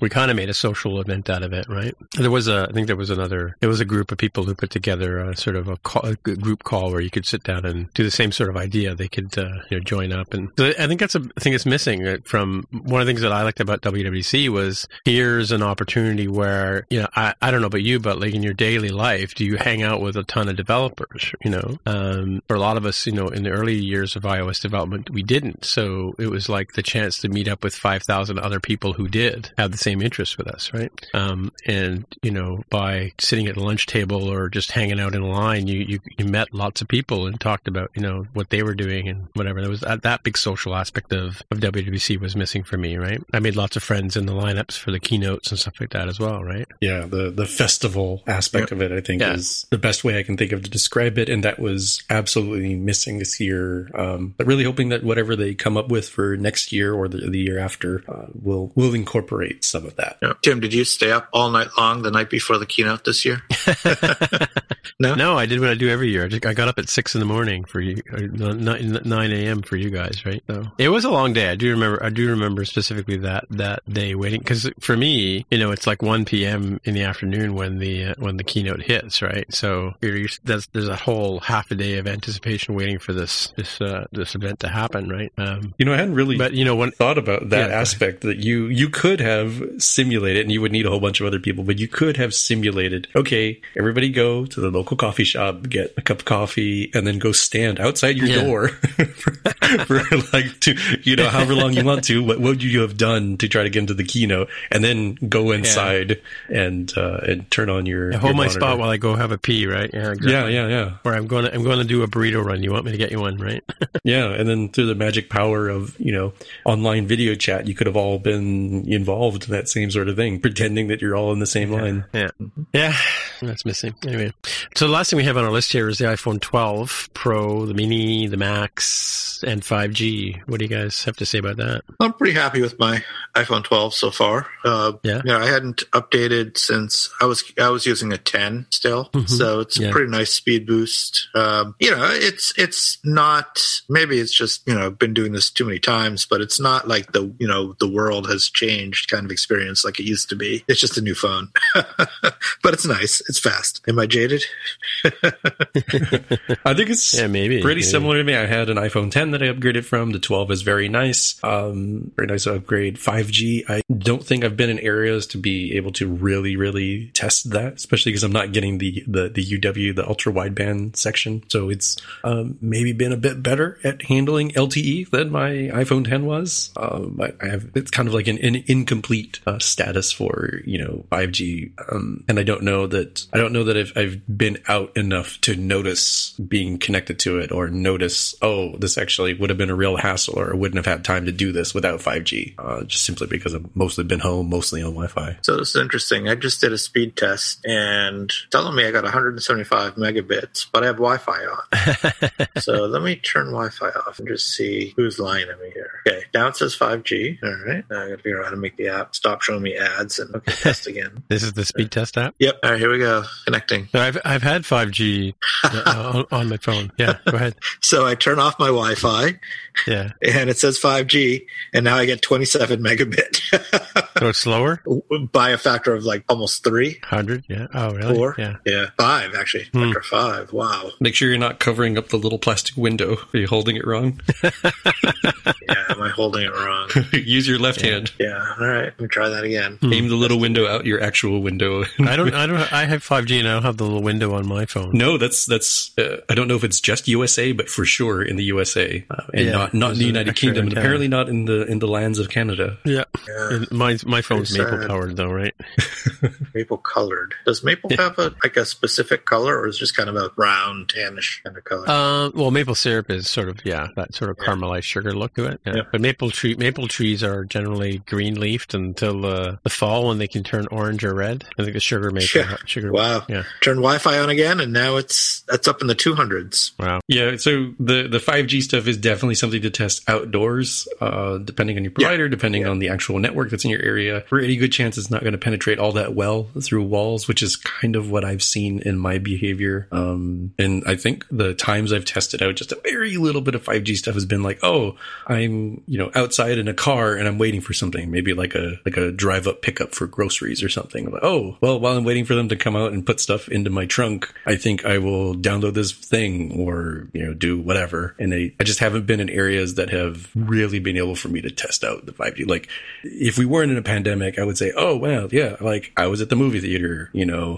the lobby, not in the theater itself, just so folks don't send us angry letters, or I'm at a cafe, or I'm in some out and about sort of situation that I just really haven't had a chance to try out this year, right? So I think that's where it's kind of hard to tell what I think about this as a 5G capable thing, other than I appreciate the fact that it will, increase the longevity of me hanging onto this device, presumably, as 5G networks get built out. All right, well, I guess we get to our picks here. I've got a few, so maybe, Jaime, you want to go first? Or Sure. Mine is, like many things that we often choose, this will be best to, if you're driving from home, I'll pull over the car here and check out the show notes for the links, because this is a video on YouTube of what claims to be a prototype Apple Watch, including the security case and box that it came in. So it, as far as I know, is known to be legit as of this recording. It's kind of interesting to see how this prototype worked. It kind of looks like a tiny little iPod sort of case, but has the functionality you would roughly expect on an Apple Watch. It's kind of interesting to see. I don't know, again, if this is legitimate or not. I don't think I've seen anything that proclaims it not to be, but I think that's kind of fascinating. So this is a prototype of the original iPhone? Original Apple Watch. Oh, sorry, Apple Watch. Yeah. So rather than having a digital crown, or it looks like it has a couple of buttons on the side and then this thing here. Cool. Yeah, and then, it's got that honeycomb sort of UI on it. And it's kind of... springboard, I don't think it's that long. Is it like a couple minutes? Yeah, it's like 2 minutes long. I don't know if this is there was true or not. There was an original when they were working on the iPhone, on the Purple project. There was a thing they called a Wallaby, which was it had a touchscreen interface, but it was not really an actual phone, and they didn't actually get to see the phones until quite a bit later, like in the production, very close to when they were shipping. They actually saw the physical device, right? So, well, is that what this is? I mean, it looks pretty legit in the video, and there was touchscreen, I believe, wasn't it? Yeah, no, this is a prototype though for the watch, right? From the very first. This is talking about the Watch 1.0, the OG, right? Right. The Lisa tester, they call it. What were you talking about? The very first iPhone, like when. Oh, iPhone. Not yeah. The Wallaby it was called Wallaby back in the day, and it was it was almost like a Frankenstein kind of deal, right? Yeah. Like it was all laid out. It had a touch screen on a board, and you didn't actually. It wasn't like you could hold it in your hand. It was sort of the way it was described. It was sort of like a breadboard kind of project, sort of the idea. Mm-hmm. All right. Well, I got a couple of picks here. One is we were talking about this in the after show, and I can't remember if I left it in the show or not, but we were doing a screen share, and these guys were like freaking out over the amount of icons I have on my desktop. And that's because I have a program that I run on my desktop called Hazel, and I've had it for many, many years. And it's now version 5, and you can buy like a multi-user license, so you can have like it on 4 or 5 machines, or you can buy it for one Mac. And what it does is you set up these routines that, if you're one of these people like me that saves stuff to the desktop all the time, or you download things to downloads, your download folder can get full of all kinds of cruft over the years, right? So I have routines where I have like a zip folder and a DMG folder, and then I have a PDF folder. And so when I download a bank statement, whatever, it'll take the bank statement, it'll move it into a specific folder. And so what Hazel does is, and if I download a picture to my desktop or download a picture to the downloads folder, it'll migrate it over to the pictures directory, right? So whenever I download something or save something to the desktop, I always know where it's going to get picked up and put away, right? So I never worry about where I'm saving things, and because Hazel will just look at the type of file it is, or look at the file name or the extension or what have you, and decide where to put it away for me, so that later on I'll know where to go look for it, right? So that's kind of cool. It wasn't very expensive. I think under $100, whatever, for like a 5-user license, or five machine license. Another thing too, this is from the Object-C IO boys. They have done Swift UI layout explained. It's a series of videos that they did last year that it was part of their subscription thing, but for Christmas they were giving it away or letting you watch it for free. So I'm not sure when it's going to end, but so if you want to take a look at it, grab it right now and have a look at it. But it was really cool because what they did was, these two guys are, sort of quite sophisticated developers. And so what they did was they go through how they would write Swift UI, given Swift as the base language, and they go through how they, using protocols and stuff like that, how they would basically write out, sort of reverse engineer how Swift UI works, right? So it's kind of cool to watch. If you look at the sections in the video, they go through a number of things like, but anyway, Chris and Florian go through the whole breakdown of how Swift UI layout works. So they look at, protocols and shapes, and look at frames, alignments, sizes of different things, how HDACs and works with fixed views, custom alignments and that kind of stuff, layout priorities. And it's an interesting sort of exploration. It's probably each section is probably 20 to 30 minutes long. It says here 4-hour watching time, but check it out if you're interested in how Swift UI works, or how, under the hood. This is sort of their take on it. Brilliant guys to watch them code anyway. That's sort of cool thing. And so Tammy, our friend Tammy Coron, has just published a book. We talked about it on the show when it was in beta. It's called Apple Game Frameworks and Technologies. And for the longest while, Tammy's a big supporter of SpriteKit and SceneKit, and she did a book with Chris Language on 3D technologies a couple of years ago. And but this one is for pragmatic programmers. It's basically, she goes through a couple of things. One is she does an app basically using just writing out the code to create all the sort of SpriteKit stuff, like nodes and labels and sounds and stuff like that, and build a basic app. And then she goes through using the SceneKit editor, which is kind of a more sophisticated way to do it. And she rolls in Gameplay Kit. I've been looking to refactor one of my games for many, many years. It was written in Cocos 2D, and I want to bring it over to SpriteKit. And Apple added about 4 years ago, they started adding in artificial intelligence and gaming systems into Gameplay Kit. But there's never really been any sort of guide on how these things work. And so the second half of the book goes in quite deep into the SceneKit editor and how to create components and entities and use the AI parts of Gameplay Kit to work through the how to build a game. So it's kind of a very sophisticated look at it. She doesn't go too deep into it. And as I was saying at the top of the show, I don't know if I left it in the show or not, but despite what Tammy claims, there is a lot of math in this book, but it's not written in such a way that it'll break your brain. It's actually very, very well thought out, using, because you have to use vectors to figure out, directions and movements and stuff like that, and follow paths and things like that. So, using weights and things like that. So that's kind of a cool, look at, game technology. I'm near the end of the book, and now it's sort of looking at, Game Center, back in the day. So back in, Game Center kind of went away for a while, but it's never really gone away. And now with Arcade, it's come back a bit. And, so now Gameplay Kit sort of taps into, and makes it easier to write things for, leaderboards and achievements and challenges and stuff like that. And she goes through some of the basics of doing that as well. So leaderboards and achievements have always been there, but what they did was they got rid of the whole friends concept. Yes, right. And there used to be this whole mechanism for matchmaking, to play with friends or whatever. They got rid of all that, which was kind of a pain for apps that used that. Yeah. Well, it wasn't quite, straightforward, in terms of leaderboards is pretty simple, but, because I have a number of leaderboards in one of my apps, like, one is like how far you've gone, how many points you've gotten, how many collectibles you picked up.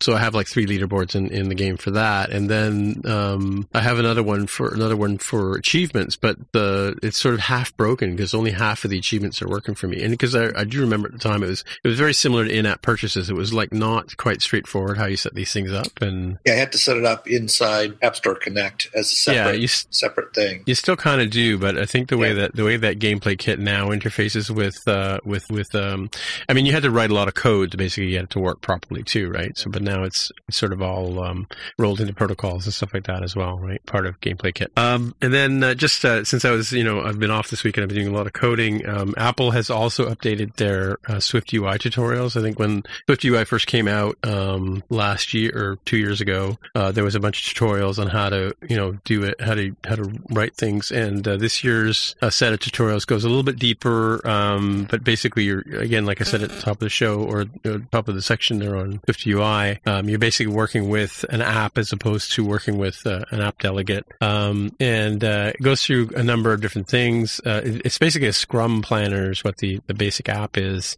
So you've got like, how to put people into meetings and how to time them. And it's even got some text-to-speech capabilities built in, which is kind of cool in the last sort of section of the app. So it's sort of like, if you're doing a stand-up and you've got people talking, the app will actually capture their what they're saying and turn it into text, which is kind of a cool little feature there. But yeah, if you're interested in SwiftUI from Apple's perspective, it's kind of an interesting set of tutorials on how to use them, and it's quite illuminating in terms of how to build an app, right, using SwiftUI. So those are my picks for this time around until the end of the year, right? Any questions, comments? No?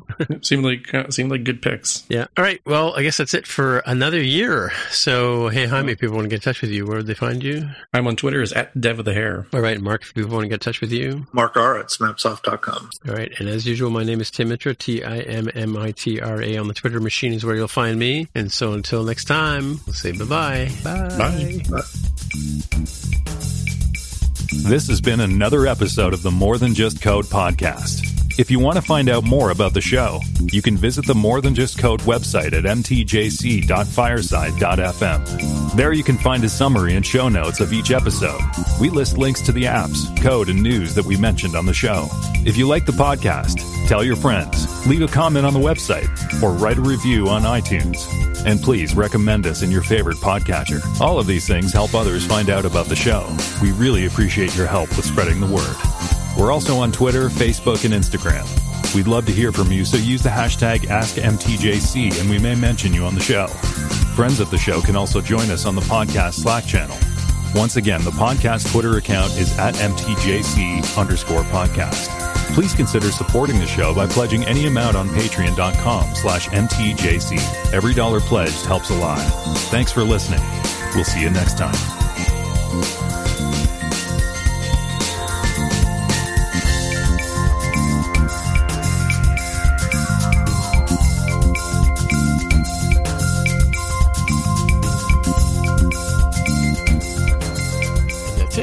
Another year, another trip around the sun completed. 300 revolutions. I guess I can get back to Tammy's book and finish it off. Pretty well written. I mean, I've gone through tons of books over the time, and I got to say this one's written really well because there's not a lot of. I mean, I've made mistakes going through the book, but I haven't really found anything that's been out of place. So kudos to Tammy on that one. Do you have a hard copy or electronic copy? No, I bought it. I just bought it. I've got beta 8 here, but she says that's the last version she's done. So that would be digital copy then. This is to answer Mark's question. It's a digital copy then, is what it sounds like. Yeah, it's just I just bought I bought it when it was 20% off or whatever on Pragbart. I'm supporting my friend too, right, by buying it. So yeah, it's a win-win. Yeah, it answers a lot of questions. I mean, it's funny, when you wanted to, if you Googled around for Gameplay Kit to find out more about it, the only person who ever came up was Tammy, and she did a bunch of talks or like videos on LinkedIn that kind of sort of explained them very loosely. But I think that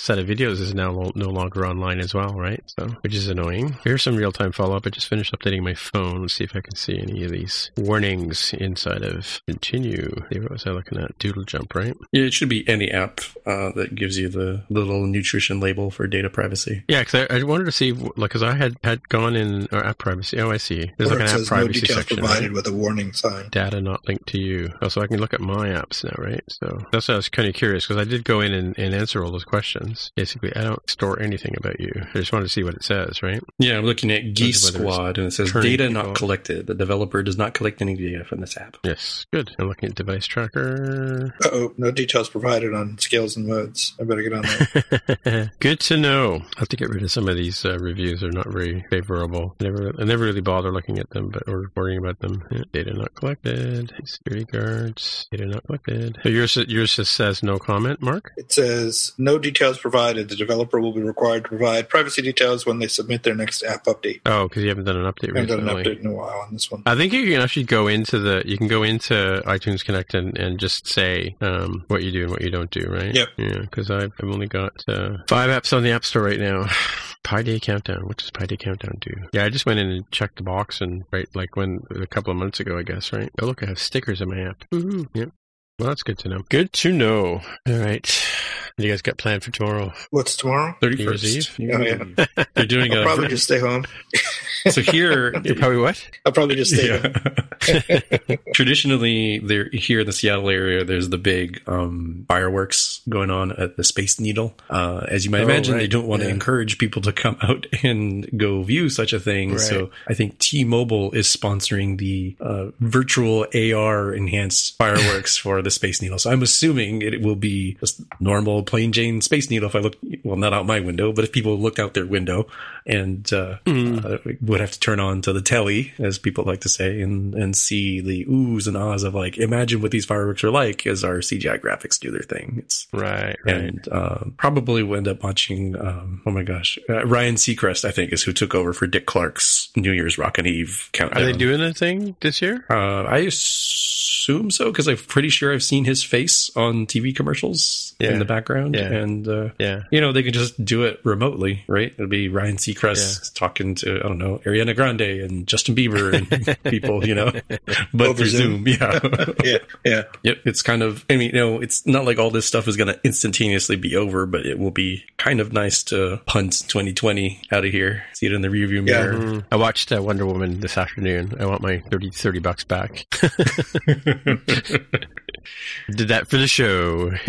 Anyway. Wait, $30 to pay per view? Yeah, $29.99 Canadian to rent it for 2 days. Wow. Where you get it for not free, but you get it as part of your Hulu. Is it Hulu or HBO Max over here? HBO Max, for the low price of $14.99 US, it is either that's what you paid, and then you get all these other things for free. Like I've been binging a whole bunch of Curb Your Enthusiasm to catch up on, or you consider getting HBO Max for the other things and say, then Wonder Woman 1984 is free. This is, as I like to say on the other show, you guys' socialized sci-fi is finally working in our advantage over here in the States. It comes with our healthcare, yeah. I have a pair of Skull Candy headphones I'm using right now that are wired in, but they have Bluetooth. But I think we found out in the first year we were doing the show that it was like a lag, like it's bad enough we're in different, parts of the country, right? But or the continent even, right? Yes, sir, Bob. I thought we decided that was the border security checking in. Yeah, they have to have like a 5-second delay on our feed. Yeah, could be. There's a whole meme on the internet, largely for like Reddit, where people will either blame or in some cases congratulate their quote FBI guy that is listening in on their stuff. So you might use this as like, I have to look up some really weird stuff. Sorry, FBI guy, sorry in advance that you have to follow along and creep in on what I'm doing. Or people will post stuff like, hey, like, as it turns out, this message didn't go out to this person, and thankfully it didn't. And I got a little thank you from the FBI guy of like, hey man, I saved this relationship for you by not blocking your message from going out. It's like a whole internet meme, so we're probably not that far off. Yeah, wouldn't be surprised. Would not be surprised. Just to put a cap on it, the funniest meme version of that I've seen was the supposed photo of like the NSA guy crying because everybody keeps saying FBI and not giving appropriate attribution. Even the NSA wants their likes. The poor NSA guy did it for the gram, right? Exactly. Yeah. Even when we're on a budget, we still deserve nice things. Quince is a place to scoop up stunning high-end goods for 50 to 80% less than similar brands. They have buttery soft cashmere sweaters starting at $50, luxurious Italian leather bags, and so much more. Plus, Quince only works with factories that use safe, ethical, and responsible manufacturing. Get the high-end goods you'll love without the high price tag with Quince. Go to quince.com/style for free shipping and 365-day returns.